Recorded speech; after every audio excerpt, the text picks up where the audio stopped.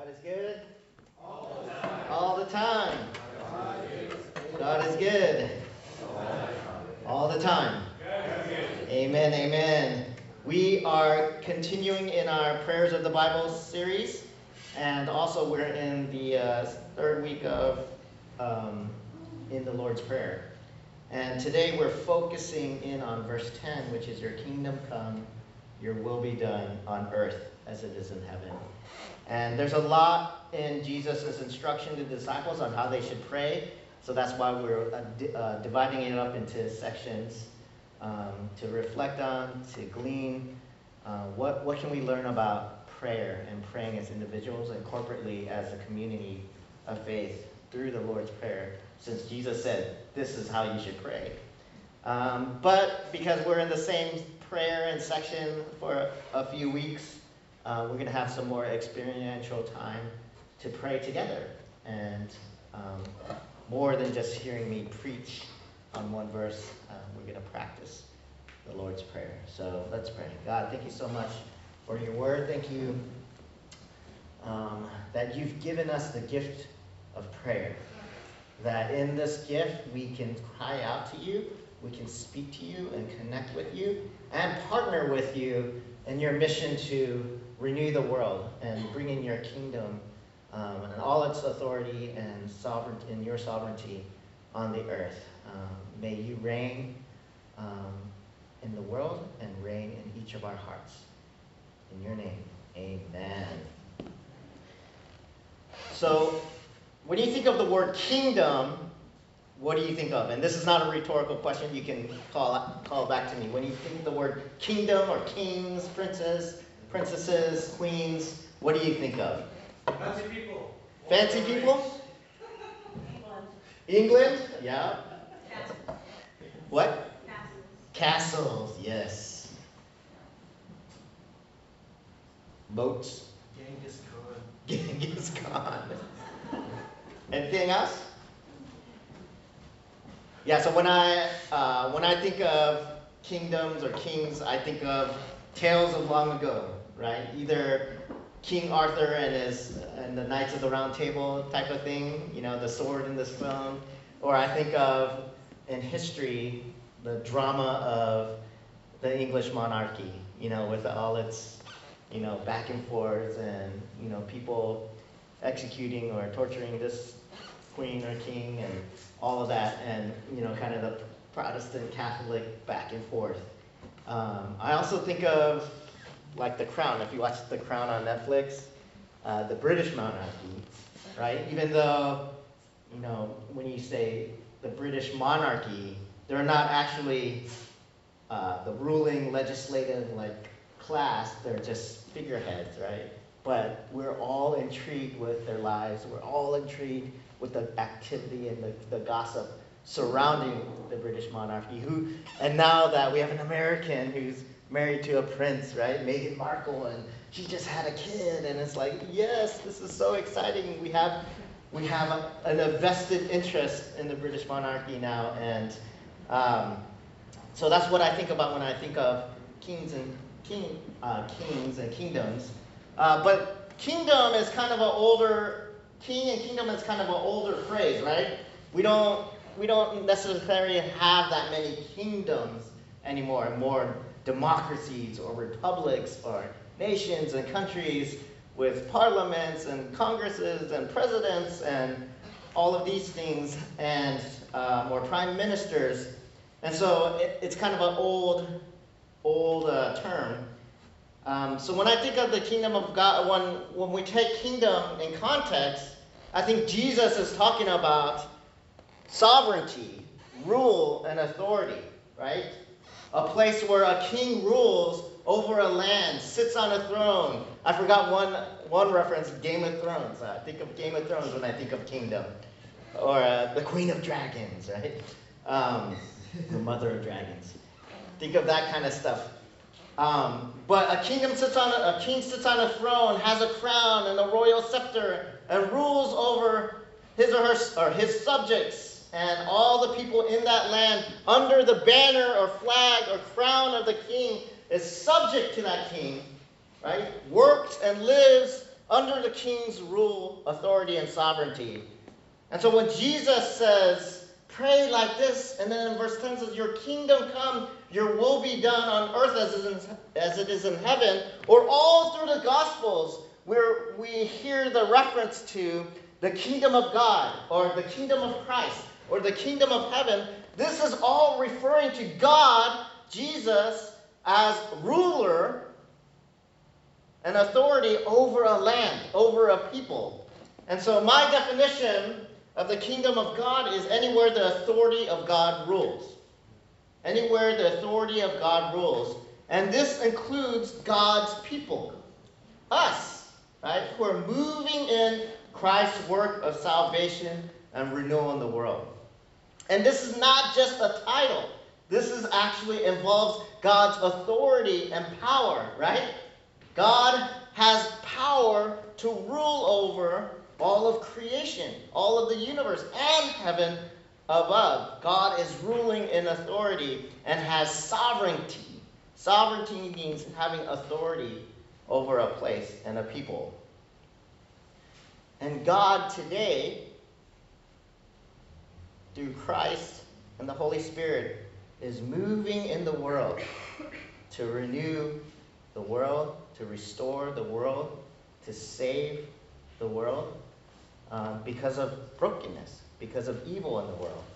And so there's a battle, right, between good and evil. There's a battle between the rule of Satan and the rule of God. And so when we say the kingdom of God is here, or the king, Jesus says the kingdom of God is within you, that means it's the place or the person that is under the lordship and sovereignty of God. And so as subjects of the kingdom, as followers of God and as followers of Jesus, we're saying, Jesus is Lord of my life. I'm saying, when I say yes to Jesus, it's not a culture, it's not singing songs, it's not just, reading my Bible every day. It's saying, Jesus is Lord and has authority in my life. Does that make sense? And it says, when I make decisions in my life, or the way I frame my worldview, or the way that, I look at my purpose and calling in my own life, I'm putting that under the authority of Jesus. That's discipleship. That's being a subject of the kingdom of God. We recognize that Jesus is powerful and moving and real in the world, working and is making a difference. And we're saying yes to that. We believe in the power of the Holy Spirit. We're subject to that. Amen? Amen. And so there's three aspects of this plea in verse 10 that I think we need to pull out. As Jesus is telling his disciple, this then is how you should pray. Last week we focused on our Father in heaven, hallowed be your name. And we talked about, Jesus uses Father, right, and holiness. And that there's a juxtaposition of intimacy, great intimacy. Like even saying God is my Father, that's an intimate, personal connection there. And then holy. God is holy and separate, right, is above us and above, beyond us. That this idea of holiness, separateness, and intimacy, God the Father. And now we get more cosmic, we get more universal to your kingdom come on earth as it is in heaven. The larger picture, the global picture. And Jesus is saying, as we pray this, we're making a plea to God. And this plea has three aspects. It's a recognition, one, that it is a plea of allegiance. A plea of allegiance. So, I don't know, do they say the Pledge of Allegiance anymore in schools? That's probably old school, right? When I was a kid, every morning, they'd get on the intercom, and if you're a good reader and student, you'd get to go to the office and read the Pledge of Allegiance on the intercom. And I got to do it once, and of course I messed up. And they never asked me again. But we said the Pledge of Allegiance. There are flags in every room. We put our right hand over our heart. I pledge allegiance to the flag of the United States of America and to the republic by which it stands, one nation under God, indivisible, for liberty and justice for all. right? They don't say that anymore. But saying the Pledge of Allegiance means in all of that it's saying, I'm submitting myself to this nation, to this country, to this flag. So that's what I think about when we cry out, your kingdom come, we're pledging allegiance to God's kingdom, to God's flag, to God's nation, to God's authority and power. We're saying, I am a loyal subject of God's kingdom. Your kingdom come. Your kingdom come. And I forgot to tell this story, but, I think nowadays, and me as a sim, with the sim blood coursing through me, authority, we may have issues with authority, right? A little bit of issues with authority. So I'm Gen X. Any Gen Xers out there? Gen X generation? Woohoo! So when I was in high school, I went to high school here in Seattle. It was Nirvana. It was the Seattle grunge scene. We wore ripped jeans and flannel with a t-shirt underneath, and it's all about being an individual and not caring about the system, right? We distrusted authority. We distrusted the system, and our ragged clothes represented that. Because we all came from broken homes, or we were latchkey kids, and we saw big institutions fall and crumble because of corruption. We saw televangelists, big-time Christian leaders on TV caught in scandal. And we're like, forget the institution, forget the government, forget the family structure, Smells like Teen Spirit, right? It's like Nirvana. Kurt Cobain was like the anthem, that was like the center of what we stood for. And, a general distrust of authority. And I remember one time visiting a church, and this was a pretty charismatic church. And so there was a laying on of hands, laying of the Spirit, if you've ever experienced that. And I remember me and a group of people were visiting this church, and we were called up to the front to stand up, and the pastor was one by one, like, pushing people's foreheads, and they were falling on the ground, being slain in the Spirit. And it was one by one, people were falling down. Let the bodies hit the floor. Let the bodies hit the floor. And it was getting closer to me, and I'm like, nah, I'm not going down. I am not going down. That was this rebel in me. It was like authentic faith. I'm not going to fake the funk. You can't just, I'm not going to get your back and fall down just so you can have your moment up here in the church. And so the pastor comes to me and he's like, in the name of the Spirit, you will, lay down. And he's pushing my forehead, and I'm like pushing back. Right? And we're like, I swear it was maybe 5 minutes. Just never! Because I had that attitude that I will not bow down to anything, And I think we have a little bit of that. I mean, there was a time where we respected the office of the president in our country, right? But we live in a time where it's so divided in our nation that whatever side you're on, whoever represents that side, we're not going to respect that person, the president, or whatever leader that represents the other side. Even the church is divided into different tribes. And we'll say, oh, that's not my brand of Christianity. Like, they don't believe in that. I don't respect that person. Okay? And it's really hard to find, wow, here's authority in our country that I'm going to trust. I'm definitely not going to kneel down and bow, kiss the ring, of this person. And it's a reality. But into that, the larger and truer reality is God is a good and faithful ruler that loves us, that loves people, and that's trustworthy. Amen?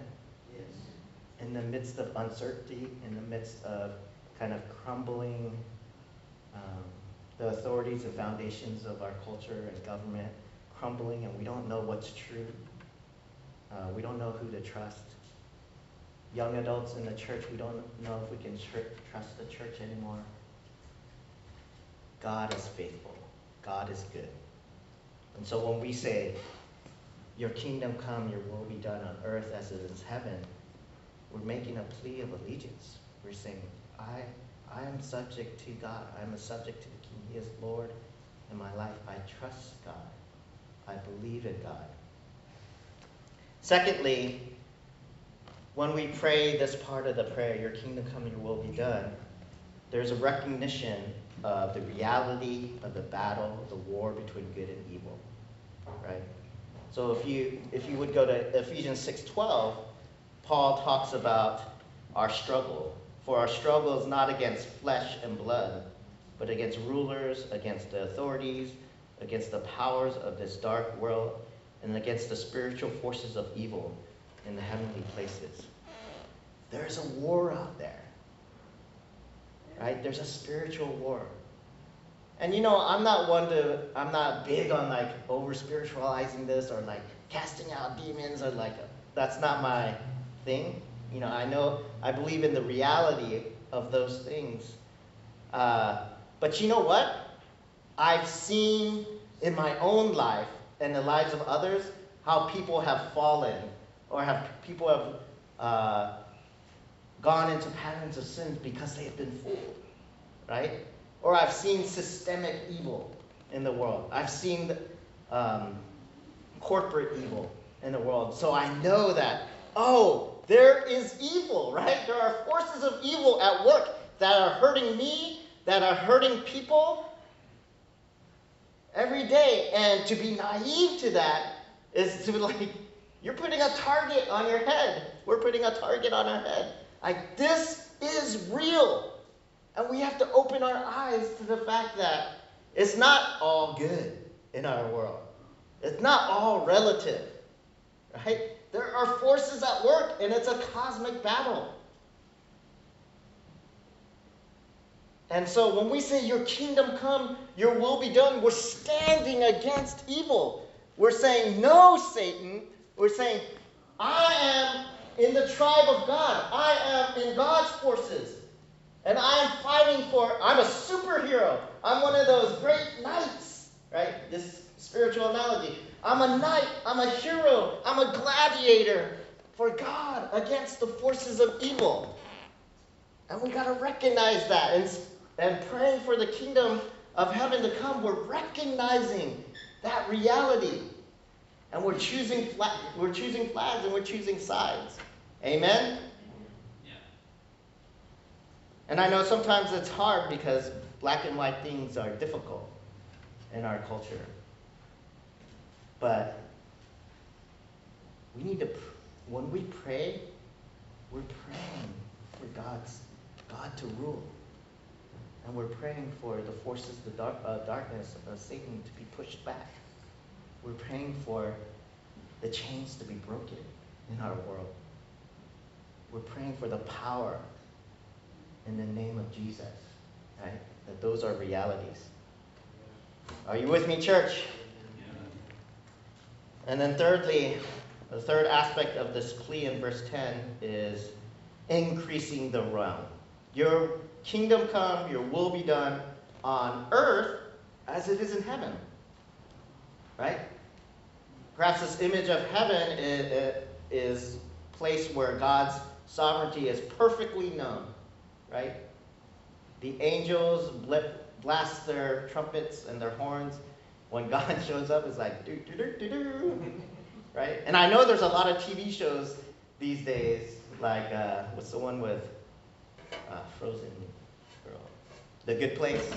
There's The Good Place. There's another of like, what heaven is like, but it's like this non-perfect place, and God is actually, like a crass person or like a corrupt person, and more human qualities. But what Jesus is saying in heaven, may your kingdom come, and your will be done on earth as in heaven. God's will is done on heaven. The angels cry out and honor his name in heaven. And may that be so all over the earth. Right? May his authority spread all over earth. Right? If the earth was black and white, right, may color just gradually spread. Like watercolor drop in water. The cloud of the color just spreads. And that's what Jesus is saying. On earth, may your kingdom come and your will be done more and more and more. Right? There is a battle. We are not complete. The kingdom is both now and not yet. It's here, it's in you, it's in the earth, but we're still in process. And we're still winning over people. We're winning over places. We're winning over institutions and organizations and peoples and nations.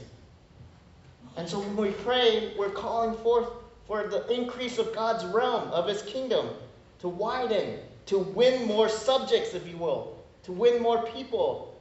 But winning more subjects is not about might. It's not about weaponry. We don't win our subjects by fear, right? Or violence or bullying. But we're winning people for God's kingdom through love, amen? Through our love, through our community. How our community of faith is radically different than what the world is used to or knows.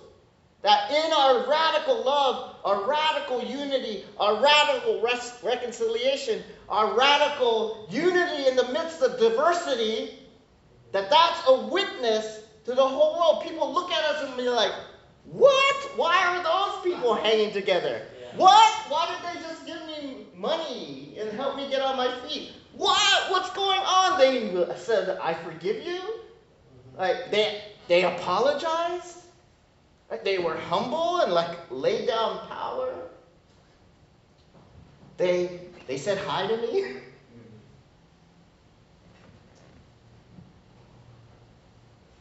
We're doing this through our love. And God is also increasing his realm and transforming lives and the entire land. Transforming the entire world with love.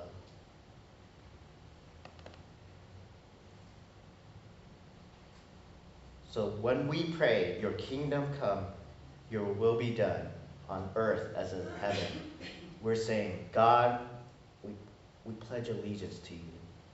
God, we know that the earth and its people, there's a conflict, there's a battle, right? And we recognize this battle, and we stand on your side. And then finally, we want to be a part of your mission to renew all things, to save all people, to bring redemption to a broken world. And we want to be a part of that. And that's the church. As we pray together, that's the church's purpose and mission in the world. We're going to take some time corporately, if you want to call out prayers in the form of your will be done in, your kingdom come, your will be done in. You can just call that out as we pray together out loud. God, your will be done in this church and renew. Will you continue to grow us, not for our name and for our glory's sake, but so that your will be done through us and through your Spirit, and here and in our neighborhood as we serve and love people. Continue to expand our influence for your name's sake. We pray these things in the name of the Father, Son,